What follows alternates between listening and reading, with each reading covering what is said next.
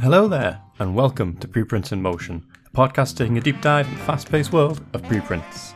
Join us as we sit down with early career researchers, discuss their latest preprint, and find out about their journey through the muddy marshes of academia. Hit that subscribe button, leave a rating, and find us on Twitter at MotionPod.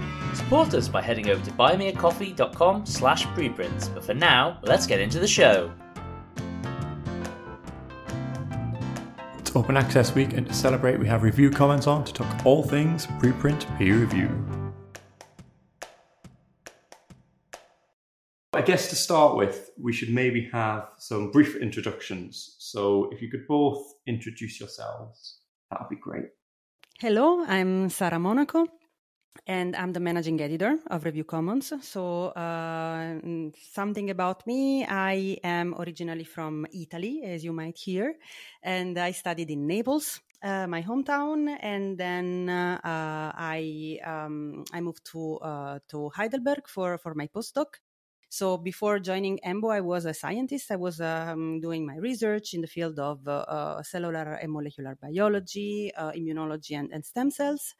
And since 4 years, I have joined EMBO, and I have been always involved with Review Commons. So I was actually like the first dedicated editor to Review Commons, and it has been just a great experience to work at this very exciting project so far. And I'm looking forward to tell you more about it. Cool. Well, I guess it's my turn. I am Thomas Lemberger. I'm currently the deputy head of scientific publications at EMBO and the head of open science implementation. And my background is really hardcore molecular biology. I started to work at EMBO as a scientific editor at the EMBO Journal, and then I launched the journal Molecular Systems Biology, which was our first open access journal at EMBO and one of the very first after PLOS Biology in general in the life sciences. I was for a long time chief editor of this journal, and now I'm more concerned with finding ways to implement the practice of open science in the publication or next to the publication process, including, of course, preprint. And I'm in charge of the development of Review Commons, which is a super exciting project because it's really at the interface between new policies to really foster the practice of open science and disseminate scientific knowledge in a very open way. Scientific publishing, we work hand in hand with scientific journals. And then technology. There are many technological challenges in a project like Review Commons. And it is also an opportunity to develop new technologies to mine the scientific literature and also to mine the peer review process.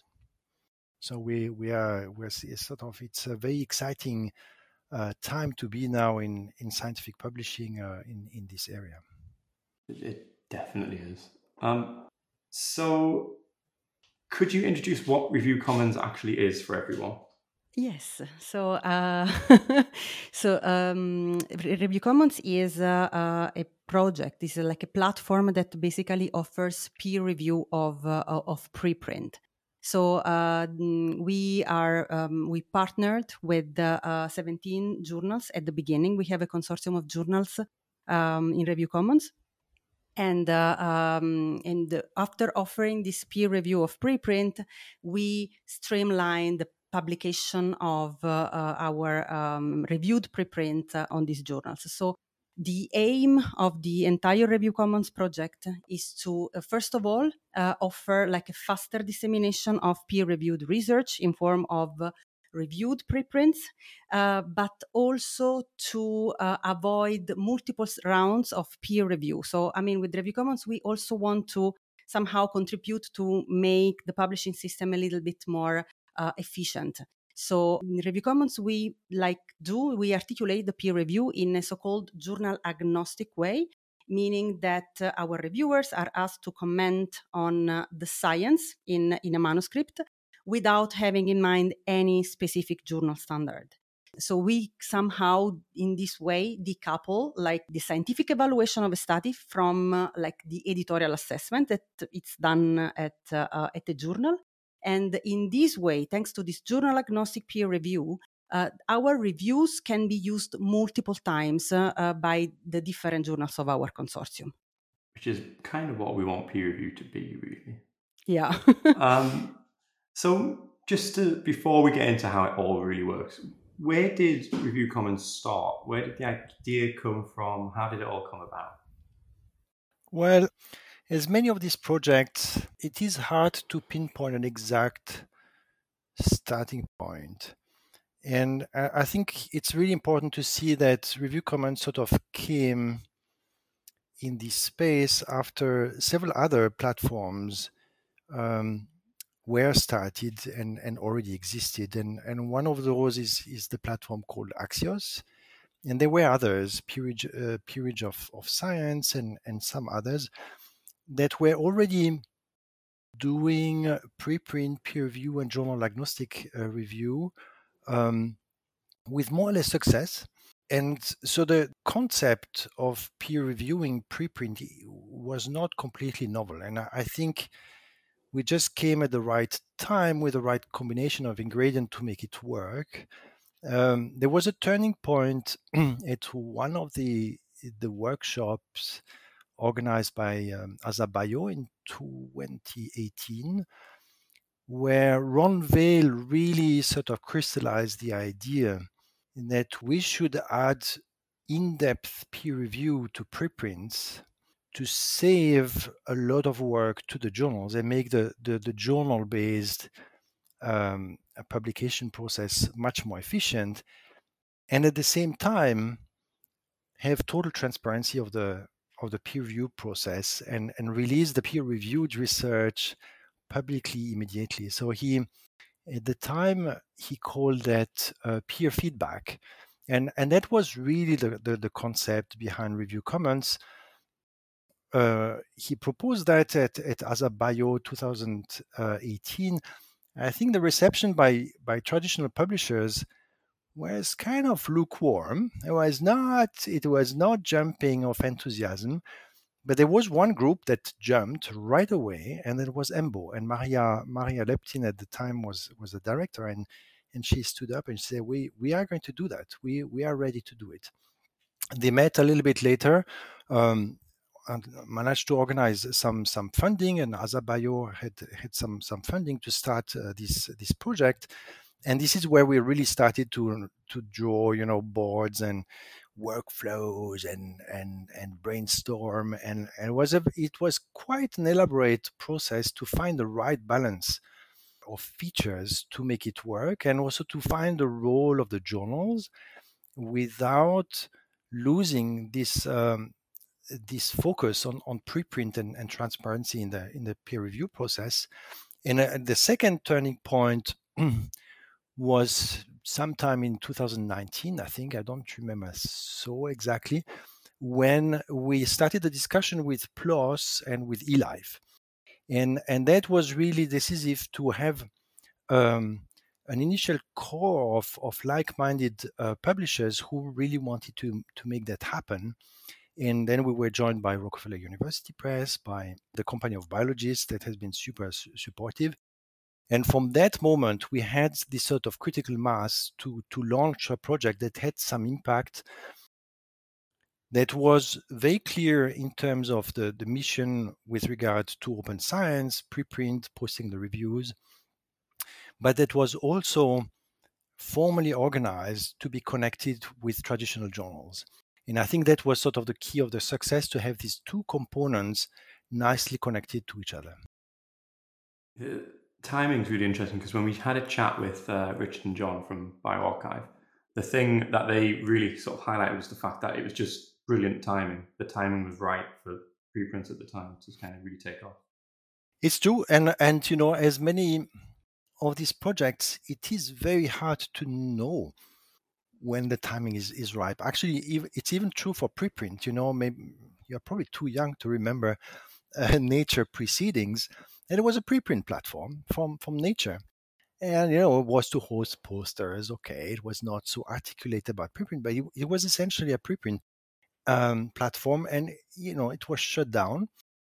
It was not so successful, and shortly after bioRxiv was launched, and it was massive success as we know it. So I think these things, one has to be open, try it, see if it sticks, but maybe not be completely discouraged if it doesn't stick yet, and start in slightly different conditions later. Yeah, absolutely. I also love that Ron Vale is at the beginnings of all of these things. He's just everywhere. So let's say I have a preprint and I've uploaded it to the preprint server.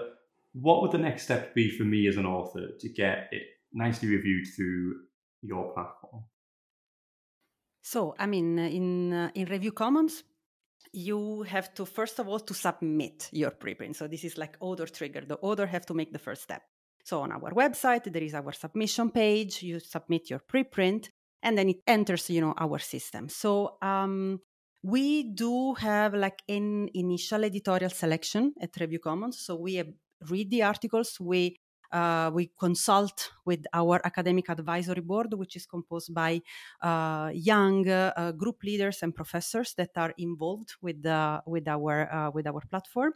And the manuscript that pass this selection, which I have to say are a lot, they are around 80% of our submissions, they undergo this journal agnostic peer review. So usually, 3 reviewers evaluate the study, and when we receive the reviews, we send them back to the authors. And again, the authors have to make their own decisions. So the first thing that they can do is they have the possibility to post their reviews together with their responses to the reviewers on bioRxiv and medRxiv, along with their original preprint, to have their reviewed preprint, which is already like the first outcome of Review Commons, which is independent from publication.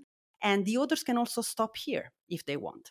But if they do want to publish on a journal, we give them the possibility to transfer this reviewed preprint to one of our journals. And the important point of Review Commons is that if the first journal rejects this manuscript, the author can just go to the next journal using the same set of reviews. So the paper is not re-reviewed. And this is the way we avoid multiple rounds of peer review, thanks to the journal agnostic peer review. So then the submission at the journal is curated by the journal itself, that makes its own decision and also curate the revisions. And finally, the authors can also publish their paper in one of these journals. So with Review Commons, you basically have 2 different outcomes that are independent from each other, which are the reviewed preprint on one side and the published article on the other side. So I don't know about everyone else, but I find academics are notoriously difficult to bring together and agree on a single thing. But one thing academics do agree on is that peer review, and the multiple rounds of peer review in particular, is ridiculous, and it's not. And I'm asking this slightly cheekily because I know the answer. But a lot of publishers at the moment are trying to pretend like they charge so much money because they do this excellent peer review service. So how much money are you guys all charging? Well, at the moment, we don't charge anything. Everything is for free for everybody, which is, the usual expectation in scientific publishing is that things happen by magic for free. Now, of course, the reality is a little bit different. We have a team here at Review Commons, Sarah. We have a second scientific editor, Ruby, myself. We have the entire EMBO Press team that contributes to Review Commons. These are 15 editors. To run this machinery, we need a little bit of infrastructure, but most of the costs are really, the salary to run it and to do the peer review. So this costs money, and we will have to transition to a system where we are self-sustained and find a financial model that cover the cost. Of course, the cost of the reviewers, is also one of these illusions. It seems to be all for free. In fact, it's not for free at all. All these reviewers spend 5, 6, even more hours per manuscript to read it and make a very detailed analysis. This is time that is taken on their job, on their salary. It's often an activity that is not listed on their job description, but it should.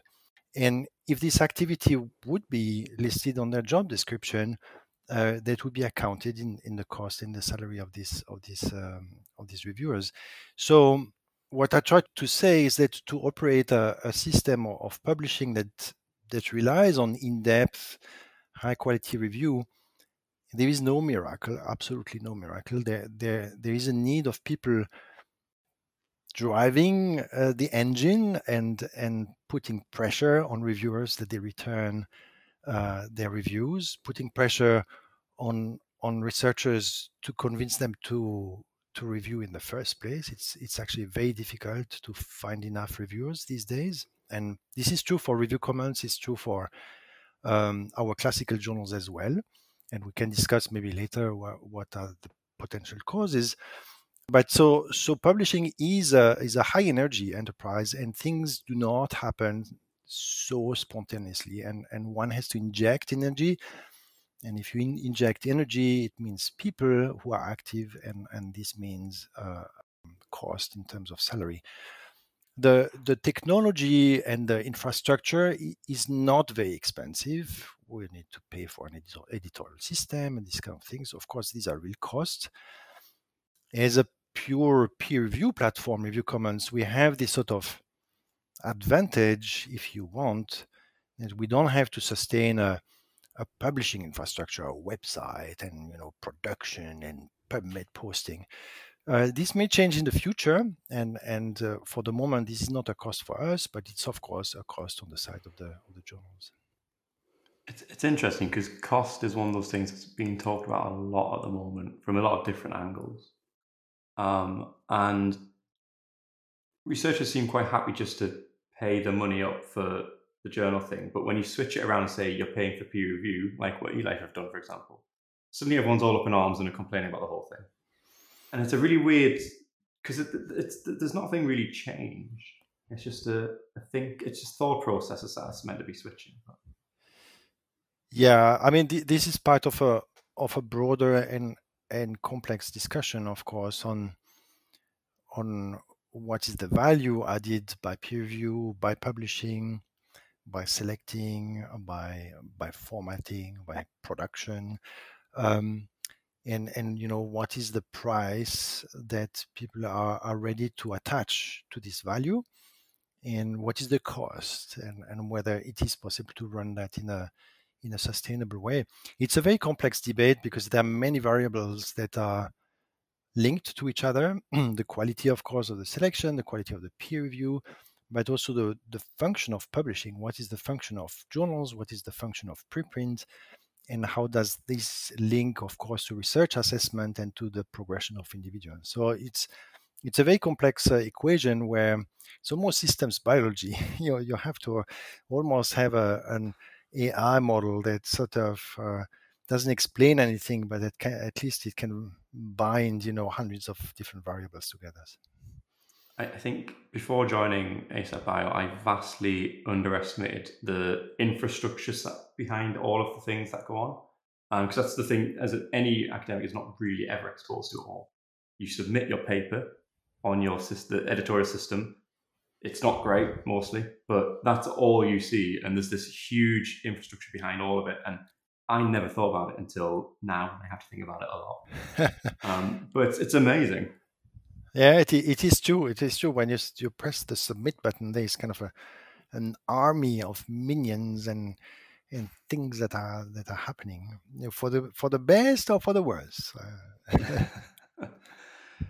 So you've already said that you do an initial sort of triage and a bit of screening. What would lead to a preprint not being sent for review? Yeah, so it's true. We do a triage, as Sarah mentioned. We send a substantial amount of papers out, 80%. We have a small team, so we don't have the bandwidth to guarantee that we're going to peer review any submission 100%. So we kept, by principle, a triage step. Now, the first criterion is very easy. It is that we peer review only research articles. We don't peer review commentaries, perspectives, reviews, and stuff like this. It has also to be within the scope. So Review Commons actually have a scope, which is more or less the union of the scope of the journals, but it's a little bit more restricted than that. So journals like eLife or PLOS ONE have very broad scope that include potentially things that we would not feel comfortable reviewing. Anything that is clinical, epidemiology, far-reaching evolution could be slightly problematic. These kind of topics, we return the papers because we do not feel we would do a good job identifying experts. And also, especially for the clinical fields, the nature of the peer review is very different from basic research, and we are very mindful of that. So we would prefer to associate with medical journals to do that than trying to improvise ourselves. Now, an obvious criterion is that there should be a high likelihood, or reasonable likelihood, I should say, not high, but reasonable likelihood to be able to convince reviewers to review the paper. And that is not always the case. It's sort of linked again to the scope and to our network of reviewers. And then it's linked really to whether a study finally represents sufficient advance such that the reviews that will be public, that's the function of Review Commons, is to make these reviews public. And so we want that these public reviews, they serve, of course, the authors to improve their paper, but they should serve a broader audience than just the authors. And that's the meaning of the public reviews. Really, we hope that these reviews can also be useful for a broader audience that is interested in this paper. And that is linked, it's not completely dependent, but it's linked to the advance of the paper. A paper that is very incremental, very specialized, with a very small community, if at all, of potentially interested readers. It's unlikely that the reviews, when published and posted publicly, will be of interest beyond the sole authors. And so that is a criteria. It's a gray area. Of course, there is not yet an AI algorithm that would do that for us. But we consult with our advisory board and we ask these different questions. How likely is it that your colleagues will review what is kind of the advance in your own field, etc., to make a judgment call. And the result is that we send out 80%, not 100%, but 80% of the papers. I guess talking about reviewers, as you said, everyone is kind of struggling at the moment to find reviewers, and a lot of people just don't want to do it at the moment for various reasons. How do you find your reviewers? And do you feel that your reviewer pool is more diverse than a traditional journal publisher might use? Well, I can provide a comment and maybe I'll let Sarah follow up. Starting with your last question, do we feel that the pool is more diverse? We have measured that. So we look at the number of unique reviewers per average paper. So we divide the number of unique reviewers by the total volume of submissions, and we compare that with Review Commons, with Life Science Alliance, with our other journals. And indeed, the pool, the diversity of reviewers is higher at Review Commons. This has multiple potential causes. This is speculation. We don't know.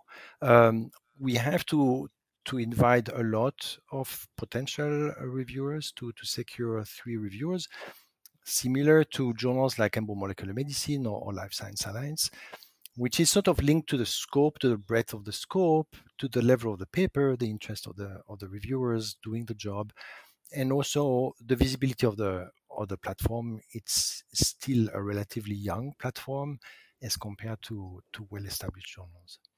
And maybe Sarah, you can explain a bit how we identify reviewers from the manuscripts. Yeah, to answer this question should clarify who is handling the peer review at Review Commons. So it's like the Review Commons team, so the editors of Review Commons, and we are like 3, me, Ruby, and Thomas. But we also can count on the collaboration of the editors of the EMBO Press group. So basically, especially when we started, it was extremely important for us because we were like a young, small team with like a big volume of papers to handle in all possible disciplines. And the expertise of the editors of Embo Press really helped us at the beginning to immediately offer high quality peer review, because they have on one side like the experience and the network in a specific field, and they also had like the credibility of the Embo. And Embo is very well perceived by the scientific community. So, I mean, an Embo editor inviting like a peer reviewer has like more chances to, get like a positive response compared to, Sarah Monaco that just comes out from the lab. So this helped us a lot. And it is still like that. So now the peer review is done more and more by the core Review Commons team. But counting on the Embo network was really important for us. And how we select reviewers, I mean, with very scientific criteria. We try to identify the people that are more expert in the field. We try to have a balance between more senior people, like younger people. Like we are trying more and more to engage with the early career researchers and also postdocs. And this is not like universally well perceived, the fact that younger scientists might join the reviewers pool, but actually we think that can also offer like a lot of advantages. So we are trying to recruit more and more young people. That was going to be sort of the follow-up question. One of the things I see most frequently offered as a solution to the issue of finding reviewers is just to open it up to postdocs and ask them to do it. And as an example, when I was a postdoc, I did a lot of peer review for some reason. I don't know why I kept getting asked to do it. Probably because I couldn't find anyone else. And my reviews, the first few you do, terrifying because nobody showed me how to do it. I had no idea what I was doing. But when you compare them to the other reviews, because I only generally review for where you can actually, the reviews are open and transparent. They were always on par, I think. So that was reassuring for me, but also postdocs are experts. So it's nice that you can pick them up and use them. Yeah. And they like doing it. It's a nice thing to say, review the paper. I mean, you learn a lot about science while you are really, going deep into it. Yeah.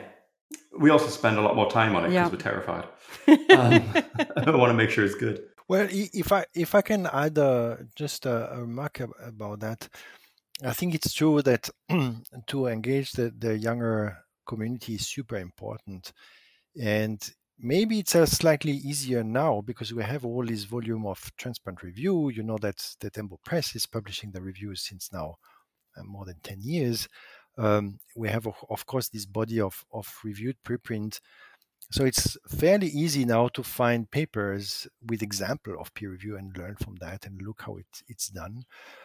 I think from the point of view of a journal editor, since I was so long a journal editor, on the other side, if you want, it is very important to have a balance of expertise. So we try to find the reviewers that cover the different aspects of the paper, and then a balance of seniority.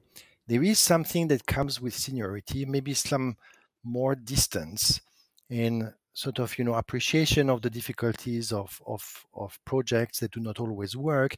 And senior people, they have this talent and this experience also to chunk a piece of work and go to the essential. With younger postdocs, there is more tendency to go really into detail and to be actually sometimes, you probably not, but sometimes a bit harsh, with in mind that peer review, everything has to be correct and match and be corrected and no mistakes. And so we are quite keen to have a balance between these different points of view, which are super complementary. And just to finish, also we see a great potential of postdocs and maybe potentially some new forms of peer review. We call that technical peer review, where a paper is really evaluated in depth for the quality of the experiments, the quality of the demonstration, the description of the methods, the accuracy of the statistics, and so on.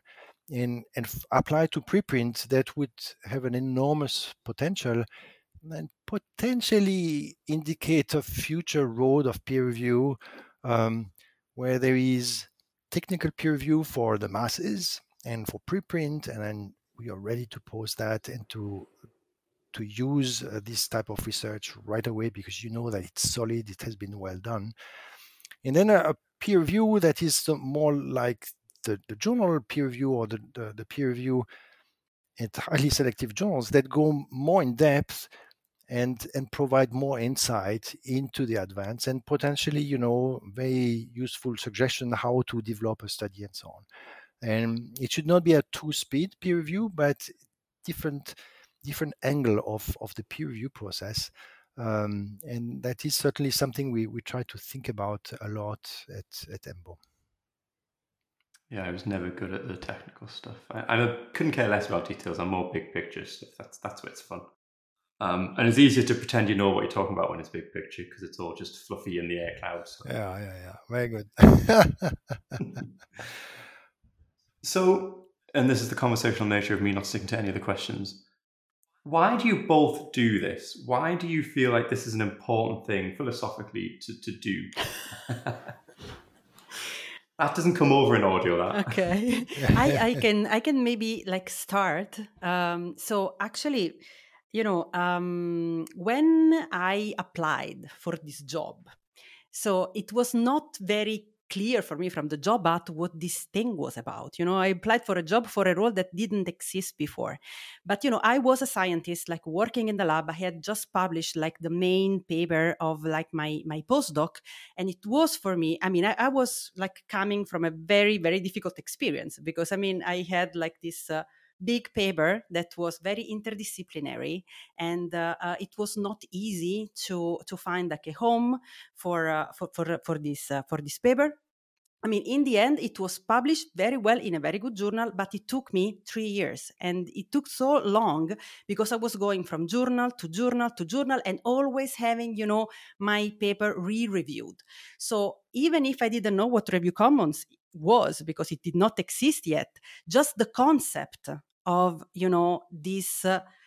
having a different way of publishing, that will allow to save a lot of time, because time is really crucial for the career of scientists. Scientists can really not afford to waste time. It's such a competitive business that you are out if you are not within some timelines. So it resonated with me really a lot. So when I actually, was lucky enough to, get hired to do this job, then I always had this in mind. I always had, in mind how it is, from the other side, from the author's point of view, and to just trying to offer a smoother and faster experience, which doesn't mean to take away the criticism, because this is the core of the peer review. This is why it is done.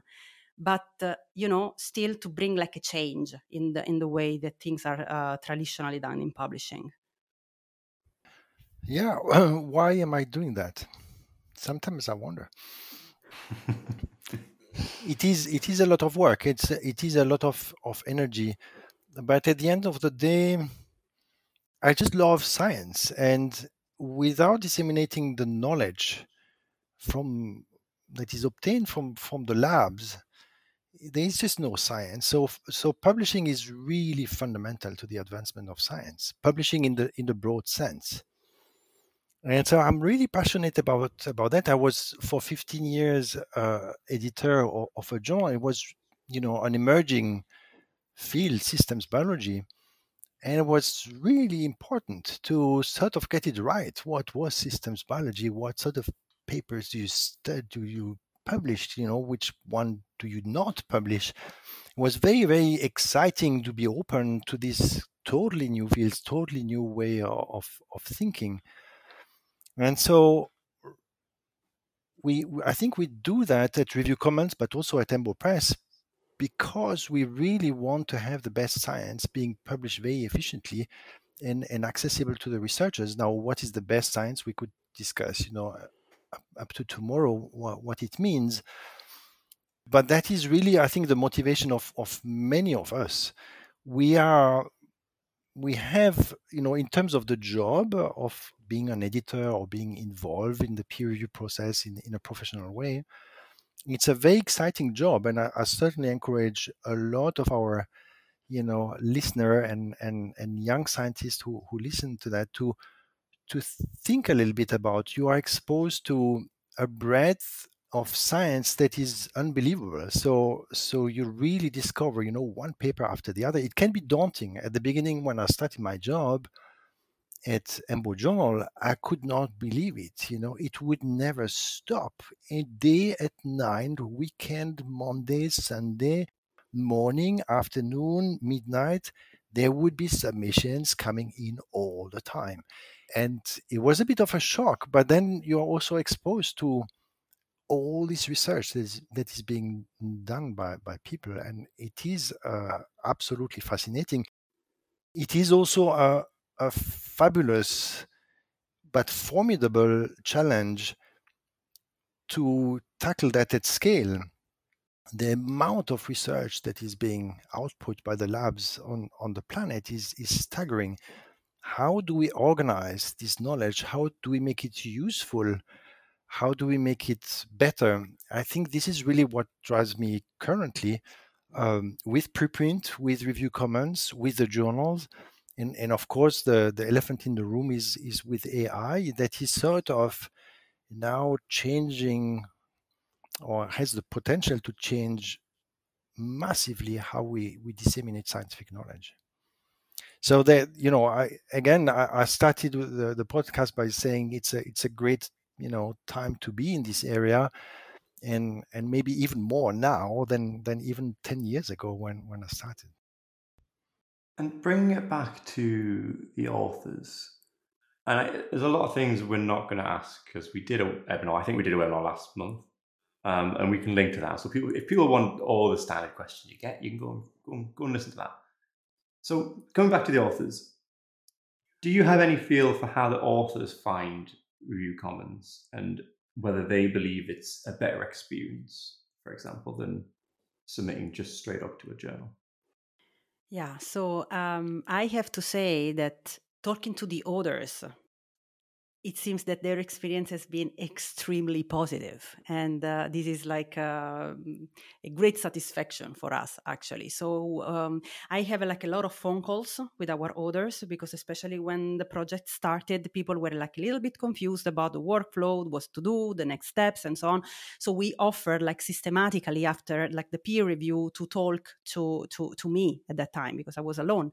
And a lot of authors took this option. So I had the pleasure to really see and talk to a lot of people.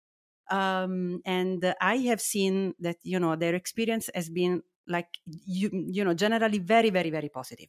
And even if they were not lucky with the reviews, so that sometimes, of course, they got negative reviews, or they think that, the reviewers didn't get a part of their study and so on, they were still very supportive about the project. And this was really, really nice to hear. And every time we go to conferences, not only us, the Review Commons team, but the whole EMBO Press team, we get very good feedback from the audience. So this might all look a little bit anecdotal, but actually we ran a survey last year on over 1,000 authors and reviewers of Review Commons, and we asked series of questions, and the feedback was also in this case extremely positive. For example, we asked them whether they agree that our peer review should remain journal agnostic, which is one of the pillars of Review Commons, and the response was absolutely in favor of the journal agnostic peer review. So they found it constructive enough to prepare the revisions, go to journals, be confident enough to make it public on the reviewed preprint. So also in this case, the feedback was really, really good. So overall, it's good. And I think there was a survey done a year in with ASAP Bio as well, which is on our website, if people want to see some graphs as well, which reflects exactly the same points. So what advice would you give to other services who are coming up and want to offer preprint review? What have you learned in the few years that you have been doing this? What worked and what went horribly, horribly wrong? don't launch a journal when there is a pandemic being launched at the same time. You got to coordinate on these things. Yeah. No, I think what we learned maybe is so we change progressively our policies almost every year to sort of go each step a little bit more transparent, a bit more towards posting the reviews and posting the preprint, and enforce that slightly more than at launch. And at every step, we were quite anxious about making that step. The first step was to mandate the posting of a preprint, which was sort of, a no-brainer given the mission of Review Commons. But we wanted to start, and maybe that's also one of the key of the success. We started very open and non-dogmatic. So we were quite worried, if we now impose to post the preprint, maybe people are going to be really angry, and not at all. Nothing happened at all. And we had sort of similar experience in the past when we started with the transparent process at Embo Press. We had endless discussions whether we should do that or not. And I remember actually I was quite scared, I must admit. And at the end we did it, and it worked very well, and there was no pushback. And we also at the time left the authors, the reviewers, the possibility not to post the reviews and the authors to opt out. And nobody did. Nobody opted out ever. Or, it was 98% sort of, North Korean democracy type of scores. There was a vast unanimity that was a good thing to do. And I think that is a little bit of a meme in publishing, is that these steps that go towards more openness, towards more sharing, towards more transparency are very scary. It sort of opens the floodgate to whatever. And it's rare that it actually degenerates in a catastrophe. This is not to say that there are not concerns, and there are, disagreements, and there can be things that go less well than expected. But overall, over the all my years in experience, I have the impression that we are usually more scared than or more concerned, not scared, but more concerned than absolutely necessary. So, in the interest of time and needing to walk a dog who is currently going through my pockets, one final question. If you imagine an amazing world where someone crazy has come along, give me the power to just dole out whatever I want at any given time. If you could each choose one single thing to change about the current publishing system, and you could change it overnight without anyone going up in arms and burning things down, what would that one thing be and why? Okay, so you are asking us if we have a dream. If you have a, well, yeah. If I have a dream. Yes. So I can start. I think, from my point of view, what I would wish to change is that, publishing system and what is considered like a scientific article will be like more diverse than what it is now. So that, to get out from this like binary system of published, not published, and to consider like different ways of, disseminating peer-reviewed science. And, in Review Commons, the very important thing is the reviewed preprint. And the reviewed preprint is basically a preprint that is accompanied by peer review. And also like the concept of peer review is like less traditional than expected, because usually we always assume that, a peer reviewed study is an endorsed study, is an endorsed that has received like a yes or no. But, we can go like over this simplistic concept and just say, there is like an article, there is like the peer review that, is like a comment from like another scientist. And, the reader who is another scientist can like judge it himself, whether like the study is convincing or not. So we don't want to abolish journals, neither we want to abolish, the published papers. We think it is still important. but to offer like a different outcome that can be before publication or also, exist on its own, which is like a reviewed preprint. So what I will wish is that, the reviewed preprint will be more and more recognized by funders, by institutions, universities, and all these entities that actually decide for scientists' career.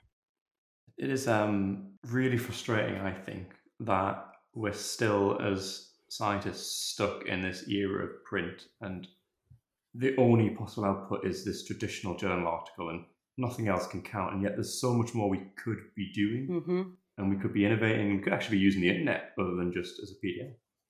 And it's that frustrates me a lot. Anyway, sorry, Samar? Yeah, well, the one thing is hard to find, but I wish we will be able to find solutions and technical solutions and policy solutions to have a shift away from quantity to quality. I think the amount of papers being written and published, the amount of new journals being launched is insane. And that is, I have a hard time to imagine that this is at the service of the advancement of science. So I hope that the interplay between preprints and journal will go in this direction, where individuals can have their research recognized in the form of preprint, in the form of reviewed preprint, like we already do that at EMBO, and we hope that more funders are going to follow. That individuals can be, especially the young individuals, can be recognized very fast and very efficiently and very equally with this mode of publication. At the same time, the role of the journal is very important in filtering, aggregating, coordinating, representing communities. And maybe one hope would be that we would publish much less papers, much fewer papers in journals, only the best one. That every lab internally is incentivized to only publish very few, but very excellent, the very best, not at the detriment of the individual scientists, but to publish them as collective achievement of the lab, and to have a little bit of a separation between recognizing individuals. And that's the dictatorship of the first author. It's important. Young scientists deserve the credit of all their effort. They totally deserve it. But now that's the obsession.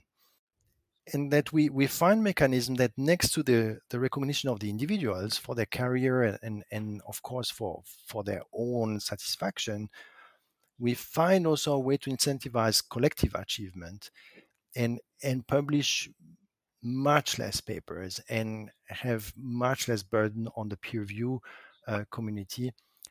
Only probably a fraction of the papers that we send out actually really need in-depth peer review, public peer review that will serve, a broader community.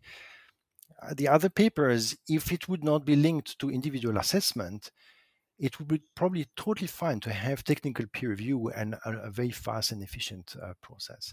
So that's my wish, is that we find ways to acknowledge individuals, encourage collective achievement, and that we can sort of privilege quality over quantity in some bright future. Yeah, I've been saying for a while we should do a lot less publishing and more focus on the quality that we publish. And also, there's too many journals. We don't need as many journals, and they just grow more every day. Yeah, I just read this this report from Esposito. It doesn't make any sense.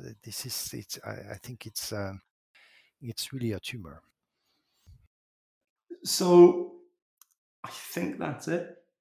Thank you so much, both. We'll add links so people can get in touch and jump over to review comments, and hopefully. I suspect a lot of people who listen to this are early career researchers, so maybe we might add to your review pools a little bit. Okay, cool.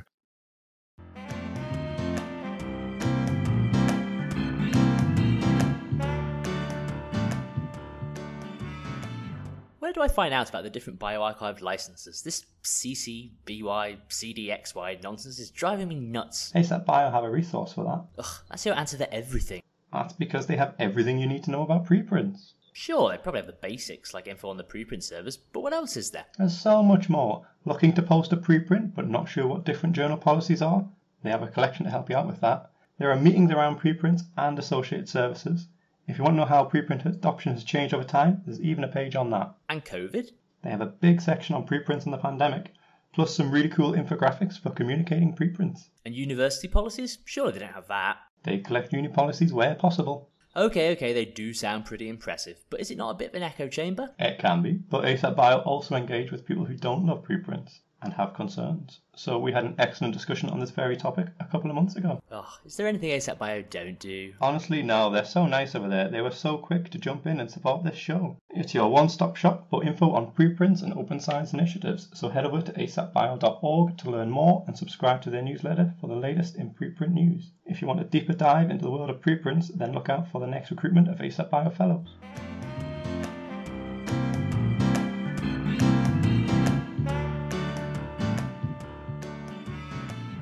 And that's the show, folks. If you enjoyed listening, then hit that subscribe button to get the latest updates straight to wherever it is you're listening. Don't forget to rate us on Spotify or Apple and follow us on Twitter at MotionPod. You can find links to things we've just discussed on our website, preprintsandmotion.com. If you'd like to tell us what you think, then send an email, shout at us on Twitter, or shout at us if you see us walking down the street. This has been a JMJ production, generously supported by our friends at ASAP Bio. Until next time, have a good week.